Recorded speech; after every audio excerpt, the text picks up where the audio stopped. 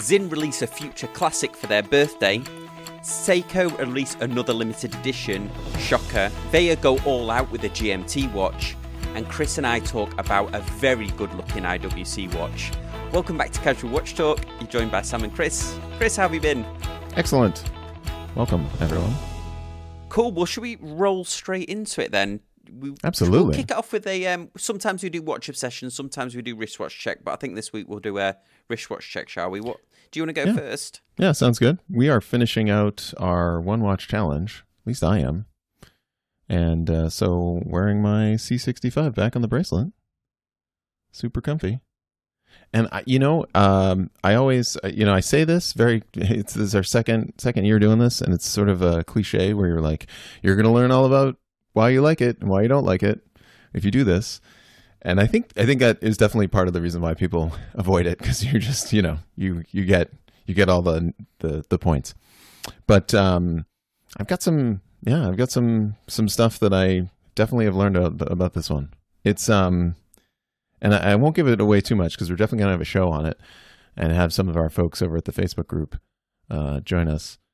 But the legibility, because it is with the 2 silver dials, if the hour hand is anywhere between the 3 and 9, I have to stare at it like an old man. Oh, really? Yeah. I've had that problem with chronographs before, I mean, the Daytona, that's what people say about the Daytona, don't they? That the hands can go sort of semi-invisible. Yeah. So, I mean, it's definitely, it was an interesting experience. And I feel like, it looks so good. But yeah, I have to give it up for some of the other stuff that I have, some of my black dial and my military-inspired stuff. The legibility is just, this is what we're talking about, which is to be able to just glance down and be able to know what time it is at any, so interesting. And there will be more on the month with the C65. Well, I'm going to be releasing a review. It might be actually before this podcast comes out, but on a very highly legible Luminox that I didn't really like that much. Not because of its legibility, but yeah, because we're doing the one watch challenge, I'm here again with my much loved Christopher Ward.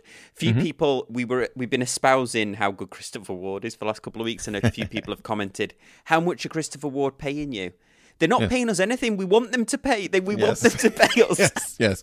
The next time you have Mike on, just, be like, listen, They don't need to pay us. That's a joke, because we do really love the watches. In fact, a shout out to one of the founders of the company that I worked for, one of the founding members, because he messaged me saying, hey, you're a watch guy. And we got talking. He was like, I've seen this Christopher Ward.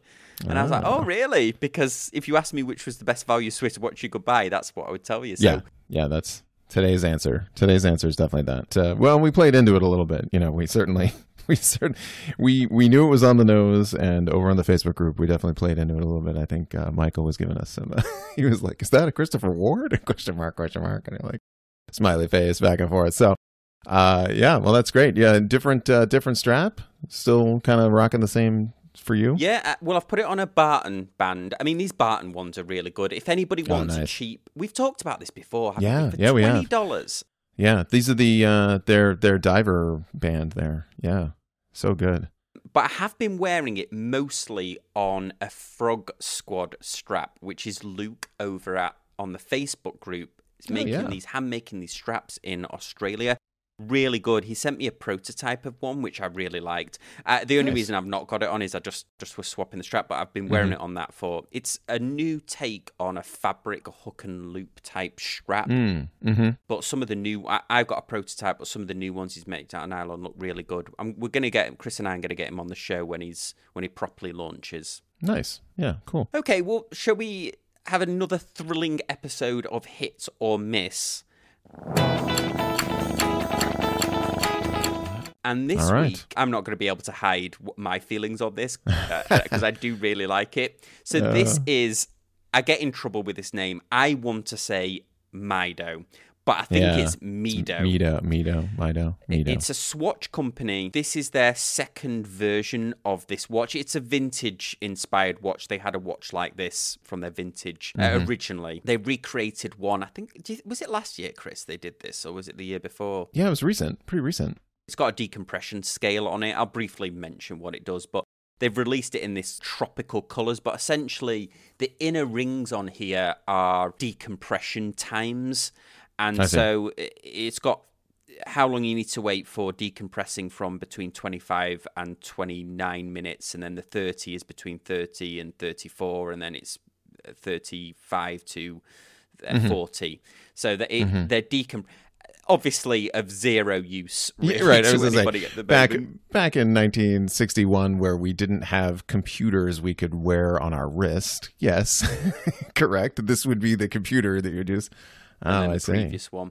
I think that this is a really good looking watch. I wouldn't normally, if you said to me, would I wear a watch with lime green, yellow, and pink on the dial, I would probably question it, but I actually think they've done a very good job of this. Yeah. It's a limited edition, and it's this is from Monochrome Watches, I'm reading this. Limited edition to 1961, because it's based on a watch from 1961. So 1,961 pieces, 1,150 euro. So I'm guessing like pretty decent price. 300. Yeah, pretty decent price for ETA 2824. Yeah, Swiss made 3-hander, with those with the 60s colors. I'm with you, Sam. I feel like the sort of the more the longer I am with as a watch collector, the more the more time has gone by as a watch collector, I feel like the more adventurous I get. It's like this reminds me of some of the Doxa Fun Color Doxa subs that were out there, and they're just like, could you wear a turquoise watch? And part of me definitely is like, maybe. I mean, it definitely, like, if I was down in your neck of the woods, in Florida on the beach, it has got that Miami vibes to it, hasn't it? The color scheme there. Yeah, Miami Beach vibe. So I feel like that's and a pretty faithful recreation of the original. I think they did a pretty good job. They had some fun with the bezel color and kind of made it funky, but I say it's a hit. It's a hit. I agree with you. I think it's a hit as well. So we're gonna go with hit for that one. All right. First story is Justin, who's our Rolex AD friend, talked about this a couple of weeks ago on the channel when we did a Tudor video, that there's going to be Tudor boutiques opening in the US, and the first one has in fact opened in New York. And Hodinkee have done, I don't know if they've got a sneak peek of it, but they've been inside it. It looks fantastic inside. They've got fancy. Obviously they've got some All Blacks gear on there. It looks really nice. It looks very accessible. They've clearly got all the watches in there. The reason that I mention this as well is that Justin mentioned that the next one is going to be in where I currently live, which is Orlando, Florida. And he's right. I actually took a picture, and I'll just throw it up here. But the local mall, Mayors, is going to be opening the boutique. So there's going to be a Mayors next door to the Tudor boutique. But it's quite a big space that they've got. So I'm really excited. And when they open that Tudor boutique, I'll be first down there doing a live report. I don't know if I'll get invited to the opening, but I'll throw that out there. Right. Yeah, exactly. What do you think of these? What do you think of these dedicated boutiques, Tudor? And so, do you like going into a dedicated boutique, or do you like a watch shop that has multiple? I think it's good. I think it's good for them, and I think it's I like it. I like it. And here's why I like it. Because I see this space as a watch meetup space, right? So this, and even if that's not who they're catering to, that's who it feels like they're catering to, and that's totally okay. And so I could definitely get down with bringing a watch roll, 7 p.m., let in the door, enjoying some beverages with like 30, 40 of my watch friends, discussing whatever, obviously talking about Tudor, obviously seeing their new releases. This sort of space, the experience space that I'm starting to see a lot more in companies and marketing and things like that. And I think it's great, and it sort of acknowledges the fact that we want that experience, and for a lot of us right now, that experience is watch collecting. And so, these stories that we, like, oh yeah, Tudor invited us to the unveiling of their new, 2022 or whatever it is, and a bunch of us got together and went down there, and they had champagne and it was amazing. I mean, these sorts of things, that's for them, for the brand, it's really great. And I kind of don't I don't miss that it would be just them, and I would love if other companies did it. You just got me thinking about a conversation I was having with somebody at work. So somebody at work is into board games, and they said, hey, do you want to come to this board game meetup thing? Now, I know how hardcore what a board game meetup is. There's like some hardcore board game players. And I remember when I was a kid, I was really into the Warhammer board game, but I never played it. I just used to like painting the figures.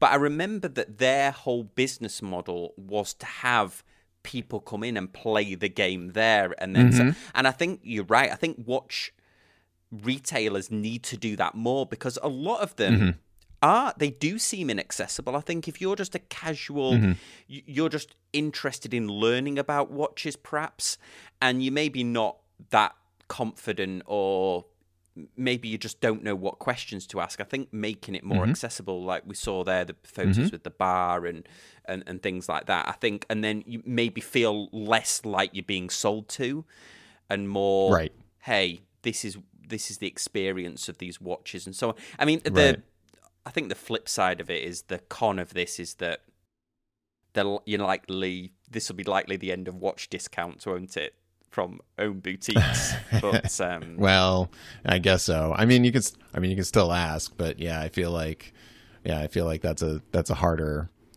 sell. One thing you said that I completely agree with, the approachability of it, and I think with commission retail sales, you come into some of these boutiques and it definitely feels like a commission retail sales car dealership to the max. I mean, you go into it, like if you go into a Coach store with your significant other, it doesn't take you but a second to realize that they're on commission, because there's a 600 square foot store, and there are 7 sales associates in there, and you're like, oh, I see what's going on here.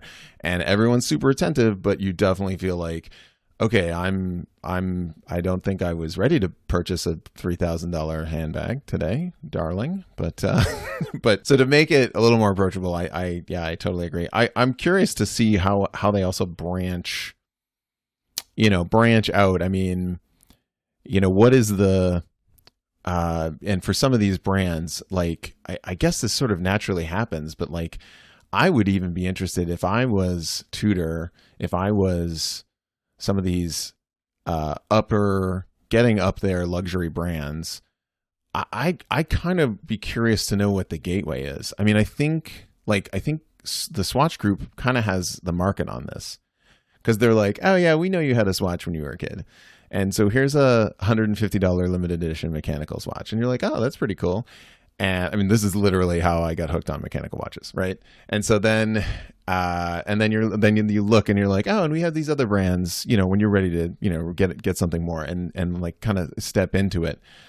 So sort of interesting how they take the guy off the street who may, just, not have any interest in it, and get him to a watch boutique sort of night. Yeah. And we've mentioned this before on the podcast, where it was a long time ago, but I think this is might be an unintended consequence of Rolex's supply issues, because you're missing a generation of people that got Rolexes for an anniversary or a special occasion. TJ, who, you know, good friend to the show, who's trying to buy a Rolex for his wife, is not able to get the one that he necessarily wanted immediately. And you're missing that, where people are like, oh, it is attainable when you achieve something, a promotion at work, but you just can't get it anyway. So I wonder if they'll miss that generation of, oh, their dad had a Rolex, or, you know, granddad had a Rolex, and that's what I aspire to. I mean, who knows? Story, let's dive in here. You spotted this, and I agree with you. This is just a fantastic release from Sinn for their anniversary. So I'll flash it up here. The Sinn website, though, I always have a little chuckle. It's so unbecoming of how high quality the watches are. The website looks just awful. But anyway, I mean, yeah, it's basic. It's super basic. They have like a few photos of it. It's pretty funny. I take it to like, there are certain car companies that do not spend any money on their interior, and they're like fancy interior bits, but like the drivetrain is bulletproof. This is what Sinn's all about. The drivetrain is bulletproof, but they did not spend $250,000 on a website. So, yes, this is the 103 Classic 12 that they are releasing for their 60th anniversary, and I am totally in love, and I am kind of kicking myself. I would love to get my hands on one of these. They are a little up there in price, but based on past performance, so I think they're going for, I think I saw like 3,800. So based on sort of past performance, I have a feeling that this will be, you know, won't necessarily dive in price. Like there won't be I think this will be worth the price. But again, a $3,800 chronograph that's you know, that's not going to be unless I get a big promotion where I could maybe buy afford a fancy luxury watch. Have you seen this? This watch is already sold out in direct sales. So I wonder if Watch Buys or someone has actually bought the whole. Did I? Oh, geez. Maybe we already missed the boat. I mean, so one of the questions I had, we were talking at the last watch meet about how many they had, and so it's limited 600. But somebody was like, "Is that limited 600 for the world?" The fact that it's already sold out. I mean, it's been a couple of weeks since it was announced, so maybe I missed out on this one. But what a watch! So it was kind of our start of our. They announced that at the Geneva Watch Days, and we'll be talking about that in a bit. For the next story, I wanted to do a little shout out to one of my favorite micro brands, which is Veja. Chris and I have had Ryan and Reagan on the show. I just think they're doing great things with watches. The watches range, as you can see here, from $160 up to $500. They're actually going to be releasing soon, and if you're on their VIP mailing list, you'll get to see it, and I'll flash up a picture here, but they're going to be doing a GMT. So they actually have a little survey here, which variation you like as you go through to pre-order it. So it's a dateless GMT. My view on date, I love having the date on a watch. I normally love everything that Veja do. I have actually reviewed this D5 Tropic, which is one of my favorite watches that I own. And they're going to be releasing a GMT. So it's a little step up for them. I think that it looks pretty good. I'll flash up a picture here of one of the ones that's in the email. It shows that they're kind of going up market a little bit as well as having, and they've probably got the most complete range of a micro brand. They have the quartz watches, they have military inspired watches, they've got a Dirty Dozens inspired watch, and then they've got their dive watches as well, and they do a lot with, they're very sea focused or ocean focused, I should say, the surface. Yeah.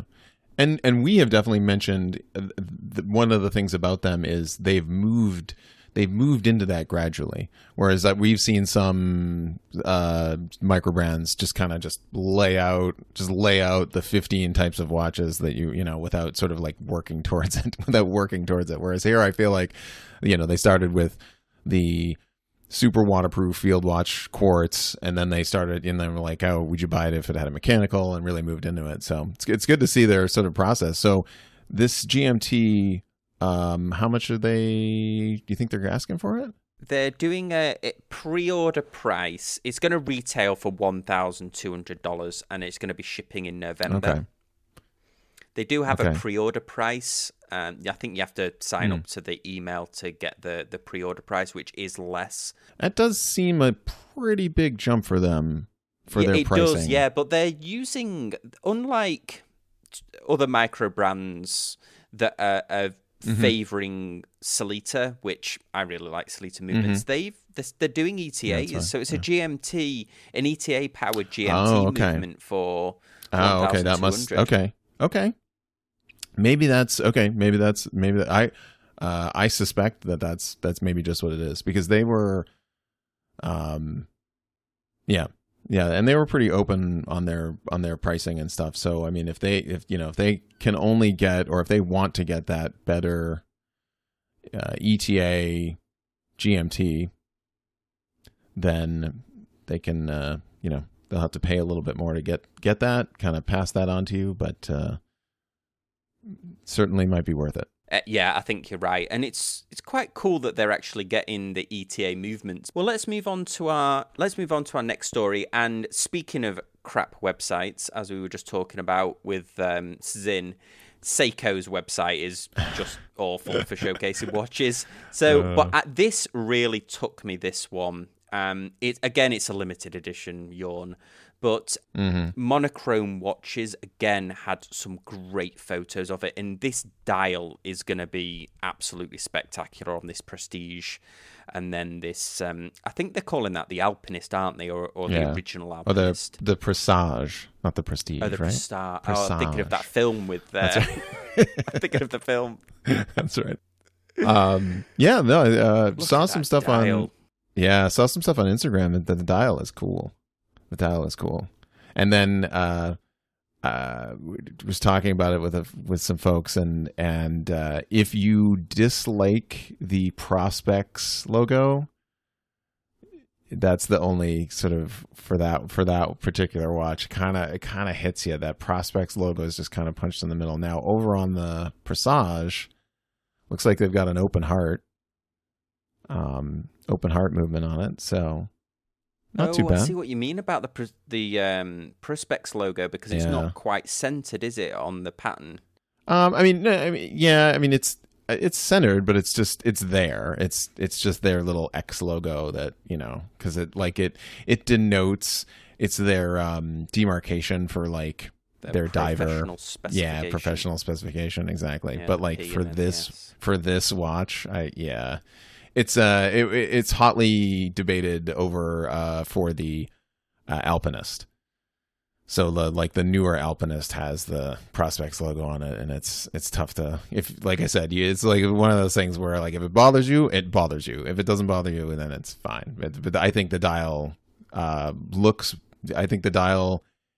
looks great and can overcome a little thing like that. Yeah, exactly. And these are limited editions again. I wonder if it's got the prices on here. I've got a feeling that they're not too brutal. So the one of them is €590. Okay. Which is that open heart one. Oh, really? Okay. All right. That's, for a Presage with that dial, $590. Okay. Knowing what I know about their movements, the open heart doesn't excite me, but that's okay. I can excite someone else. I was chatting to not the boss, but another colleague at work who's just got into watches, and because one of his friends was taking the mick out of him because he had an Apple Watch. Oh, and he so they've actually trying to get him to buy a watch. Who's been asking me, really likes white dials. And instead of me giving him, I gave him a few recommendations, a Christopher Ward, and then he really liked the Presage. But I said to him that he should come on the show, or we should do a live stream with him, invite a couple of people on who who maybe people pick two watches. White dial less than $1,200 is his only Yep. I know. I've got one. I've got one ready to go. Yeah, exactly. So he, and then we'll present them to him. Not that he has to make a choice on the day, but it would be. Oh no, we're going to make him make a choice. No, for sure. He doesn't actually have to go get one, but he has to make a choice. I think that'd be good. And a little, you know, what's interesting? I'd like to do a little Apple Watch tangent, if we could. Yeah. And you mentioned it. I found out something interesting that maybe we hadn't considered when we look at the numbers of the sales of Apple Watches compared to Swiss. I mean, this is everyone does, you know, we've seen this blog article 20 times, you know. Well, and the Apple keep mentioning it on their keynote, don't they? Oh yeah, they love it. Yeah, they're like, we outsell. Okay. Yeah, here's the thing though. Little asterisk here that we should mention. So I wanted to pick up a used Apple Watch to use in my advertising for my watch strap company. I know I'm a trader. I know, but at least it was. I went to eBay, and I figured I'm going to buy, you know, one of the earlier series. They're pretty inexpensive, and you know, I just needed. Yeah, basically, it just has to be for the photo shoot, and you know, to display. We have a 2-piece, and we have the Apple Watch. I'm fine with selling watch straps to Apple Watch folks. That's fine. In any case, so I picked up a Series 2 for about $130 on eBay. Okay. Not too bad. And got to me right away. Fantastic. Connected it. I have a iPhone for work, so proceeded to attempt to turn it on. So you turn it on. This is the first thing that really shocked me that I didn't know this. I'm an IT guy. I didn't know this. You cannot do anything with that watch unless it is paired with a phone. Full stop. Like, yes, to set it up, yeah. To set it up, to get it going, like it has to connect to so people that are like, "Oh, well, it's only $600." You're like, "Yeah, well, it's only $600 connected to your $900 phone or your $1,000 tablet." Okay, all right. So all right. So Series 2 came out in 2017. Too old. So I tried to pair it with my iPhone 8, and it asked for a software update, and it was like, "Oh, I got to do the software update." And they're like, "Okay." And then it went into this like weird software loop. Okay.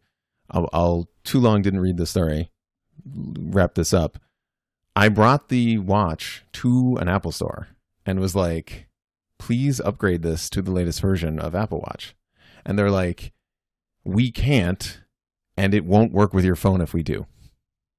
Yeah, they do that, this forced obsolescence. I've got an iPad that can no longer sync. Right. So what I want everybody to do is the next time we see their keynote or the next time we see their blog that says, "Oh, we outsold all the..." Okay. So see this watch? This watch, if I don't massively damage it, will be running long after I'm gone. And can be passed down to generations and can be repaired by next generations and generations after that. And so how much of their watch sales are because in basically 3 years, it's no good anymore. And what really chapped me was they offered me $25 in an upgrade. And I paid $130 for it, and I was just like, "Yeah, it's funny that I know there's a big right to repair and everything, isn't there? Right. There's the class action lawsuits go, and the people wonder. Somebody actually asked me whether it would affect the Rolex or some of the watch companies. Like, will they be forced right to repair to send parts to watchmakers, or if you ask for a part, to make the parts available? I mean, in some cases, yeah, to make the parts available. There are certain states where the right to repair laws are stronger. Massachusetts, for example. So yeah, I found this interesting. So yeah, with this sort of software obsolescence, you know, it's like how, you know, 40% of that number, whatever that number is. Like if you're someone who bought the first Apple Watch and now you're into the technology, and you need it on your wrist, and you do it for notifications or whatever you use, and it stops functioning. You're obviously going to get another one, and so then that goes into new sales and new sales. So I was like, it just made me frustrated with the whole thing, but it also kind of gave me some insight that I'm sharing to you guys here, which is like, keep in mind that their sales are kind of forced, whereas like, if you're lucky enough to get, or if you invest in or purchase a really nice Swiss luxury watch, German, Japanese, whatever luxury watch, should last an absolute lifetime, and doesn't have to affect a marketing sales spreadsheet. Well, let's dive into another story, and this was another pick from you, another maybe future icon chronograph like the Sinn was, and that's the curious case of the Space IWC watch. Yeah, this popped up over in our Facebook group, and I had seen it as well. What I was looking for specifically, so white, I think it's a white, either white ceramic or it's a white case. Looks really good. Yeah, it looks really good. But the first thing I went to look for, Sam, is to see if they actually flew. Yeah, so this was this designed for the civilian space flight that just went up? So it's just landed actually yesterday. Yep, successful up and back. Who wants to spend a weekend in space? So Inspiration 4 for basically citizen, private citizen astronauts. And this group, I think, was a better, was better than the billionaire to space race that we had a couple of months ago, because this group was someone who, made money, but flies jets, so is a pilot, and is philanthropic, giving back to charity. This whole mission was basically a fundraiser, which is really cool. A cancer survivor. A payload specialist, and a woman who trained to be an astronaut but didn't get into the program. So great, interesting group of four folks, two guys, two girls, and they were up higher than the International Space Station. So they beat Jeff Bezos' record. They beat Branson's record. I can't wait for some of the pictures. If you haven't seen some of the pictures, like the Earth looks like a sphere. I mean, that's how high they were, which is pretty cool. The key with this is I saw this watch and I said, oh, this is amazing. And the first thing we did, and we did this when the first SpaceX Crew Dragon went up, we were looking for, we were watch spotting, looking for someone's Omega. I couldn't see it. So if any of you listening saw that any of the astronauts were wearing this, any of the Inspiration 4 crew had this on, I could not find it. Maybe we'll be able to spot it in the Netflix documentary, but kind of hoping that it actually flew. Yeah, and if you look on IWC's website, they've not really made a song and dance about it on their own website. I thought this was interesting that they're doing the Blue Angels over the Citizen. Citizen traditionally do Blue Angels, but they've not really. You would think it would be splashed all over the front page. And you're right. I watched some of that news footage, and there was footage of them in the capsule and things, and I couldn't see this watch on their wrist at all. My take on it is, there's a very iconic Fortis picture of the Fortis cosmonaut. And it's floating basically in the cupola of the International Space Station. And that's what I want to see. And so it's funny, I will compare that watch to their like Mars Explorer watch, where they, we kind of talked about it on here, where they're like, eventually when they go to Mars, that'll be the watch they pick. Well, right now, I would rather have the same exact model of watch that flew in space currently than sort of a future Mars mission watch. And I feel like if this watch actually flew in space, then it's got some street cred from the space nerds. But if not, to kind of celebrate the flight is cool.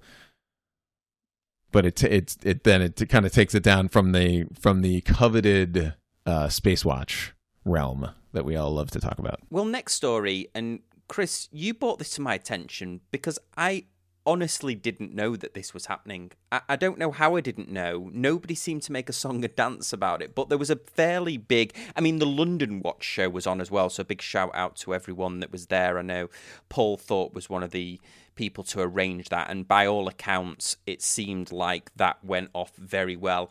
I saw a lot of people blogging from there. Tim Wright was doing live streams. It looks really interesting. I'm going to be exciting this week to see all the photos that come out of the...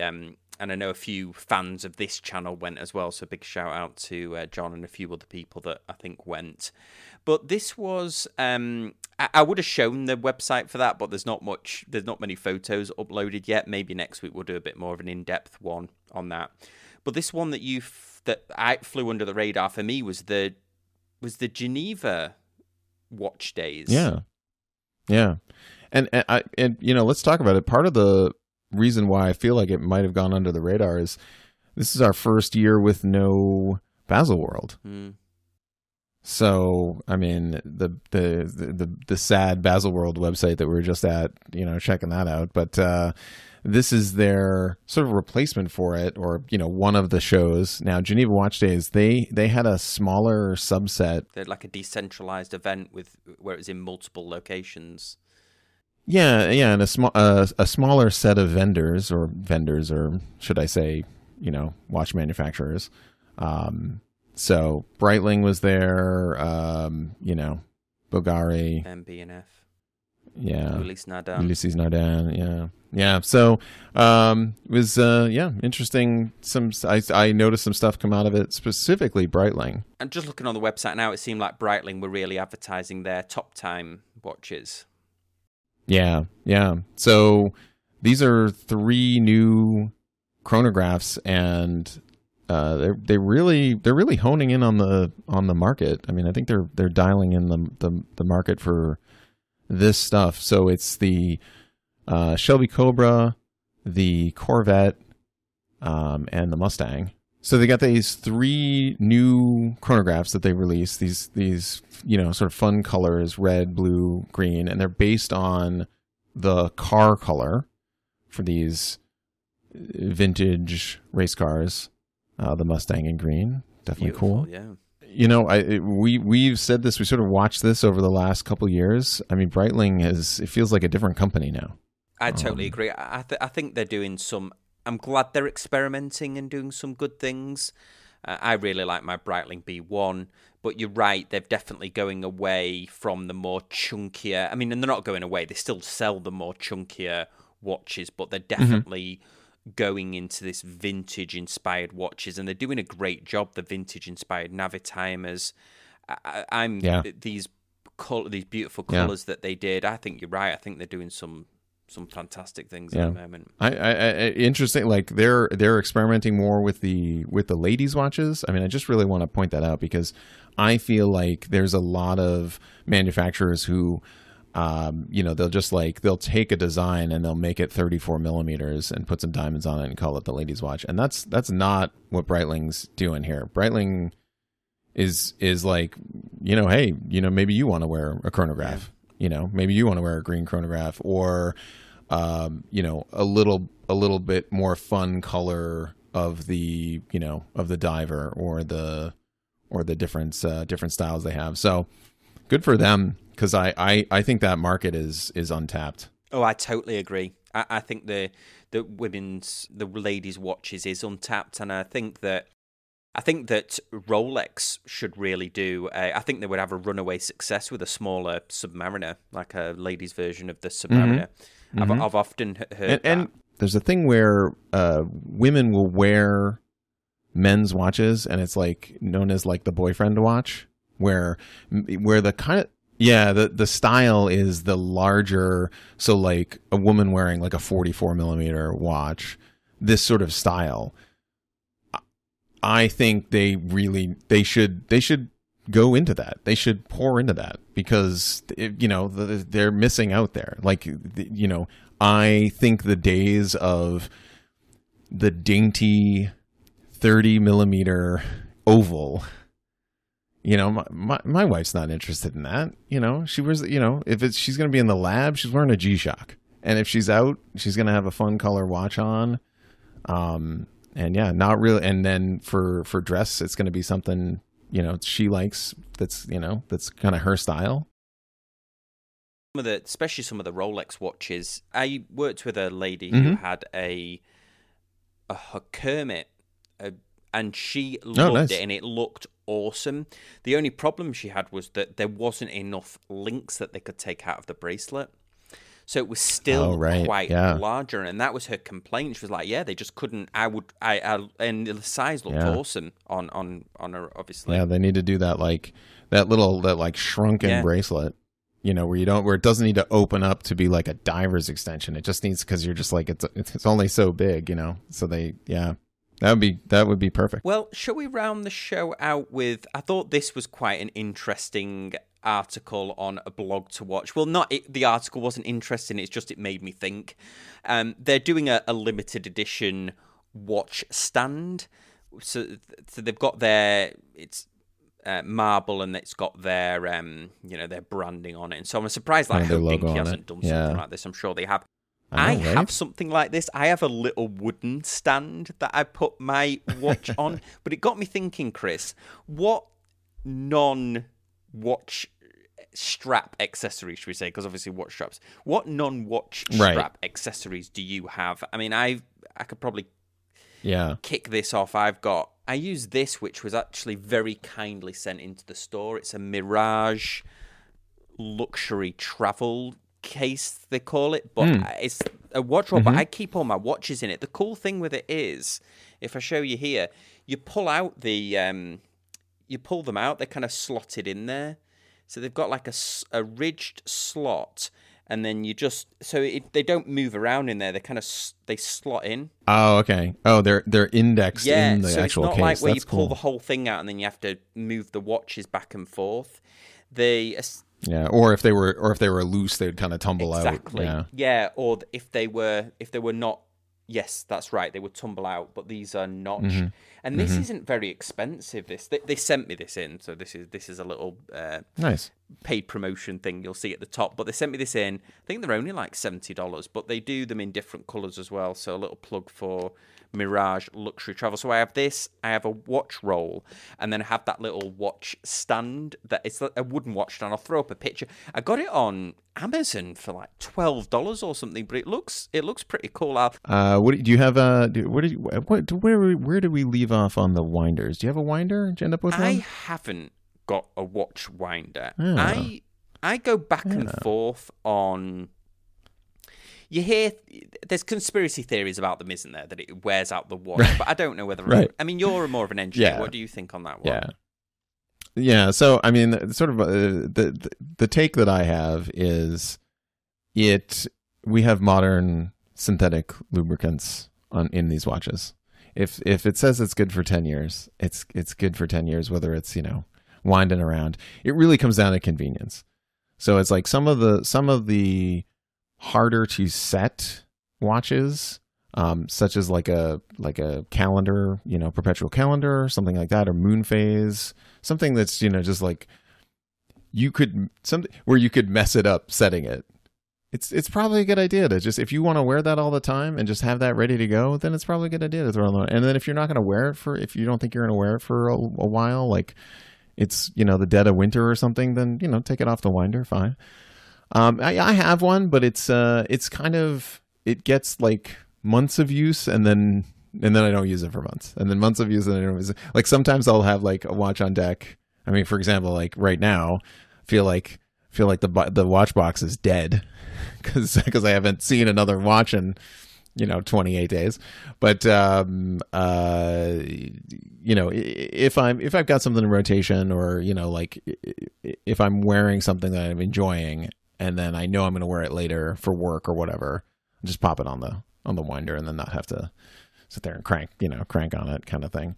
No, I think it's good. But again, it really comes down to like convenience. Like, you know, if you're wearing a watch for a week, or if you're maybe switching one out, you know, I love the the heartache that we have to go through to play with our, fun little mechanical devices for 20 minutes to set them. You're like, it's part of the charm. So I think I've never seen that much I've never myself. I actually have been offered a number of times to be sent one in for review, and I've always declined it because I never really liked them enough to get one. And don't they say that you have to get a decent quality one, because if you have it in your bedroom, they can be quite loud. Yes. Yeah, exactly. And then that price point is high. Like when they, if you're on Amazon and they're like, they're silent, they're probably not silent. There's like a worm gear that's like, and at 2:00 in the morning, you or your significant other are going to go and throw things at it. And then your watch will really be in danger of being actually damaged and not by the winder. So you have to get into a decent price point, in order to get something that's truly silent. For me, this was actually a surprise. You had sent me, I'm just going to shout out to Detroit Mint, because you sent me this little guy here, little watch roll here. They just kind of threw in there, and immediately I love this color. Yeah, it's really good, isn't it? Good job. Yeah, that's a good little side note, actually. Dave at Detroit Mint has done a mechanical version of his bullhead chronograph. It's on pre-order at the moment with the Seagull movement in there at $475, which is... then he's going to be doing another couple of other versions as well. But I really like the quartz version of this. But you're right, these come in... I think these ones come in a watch roll as well, but it is a nice watch roll that he provides with these. Yeah, it's like super surprised. Yeah, I was like, yeah, so good for him to like. And I think he had mentioned it when he was on the show that he had sort of picked out the materials and stuff, because it definitely shows. You get some of these brands that'll come in and just like this. They give you a watch roll, but it's like an afterthought, and it's like this like smelly fake leather or whatever. And so as far as other like tools, it's interesting, like even being someone that mods and tinkers with watches, I think for anyone in the hobby, definitely get yourself a good spring bar tool. Something from maybe even Bergeron, if I had to like pick a brand, something that from a Swiss watch tool manufacturer, that the pin for the removal is like actually tool steel hardened and not made of pressed magnesium. Yeah, it's amazing how they bend, isn't it? You can scratch your watch. And another shout out to David Detroit Mint, who included quite a decent one in the in the watch roll that I got. I think he sent me one over as like a promo device. They're really good quality. But you're right. Yeah, I've got that, and then I've got the ones that look like tweezers. Sort of hit or miss, I think, with the ones with the tweezers for me. Yeah.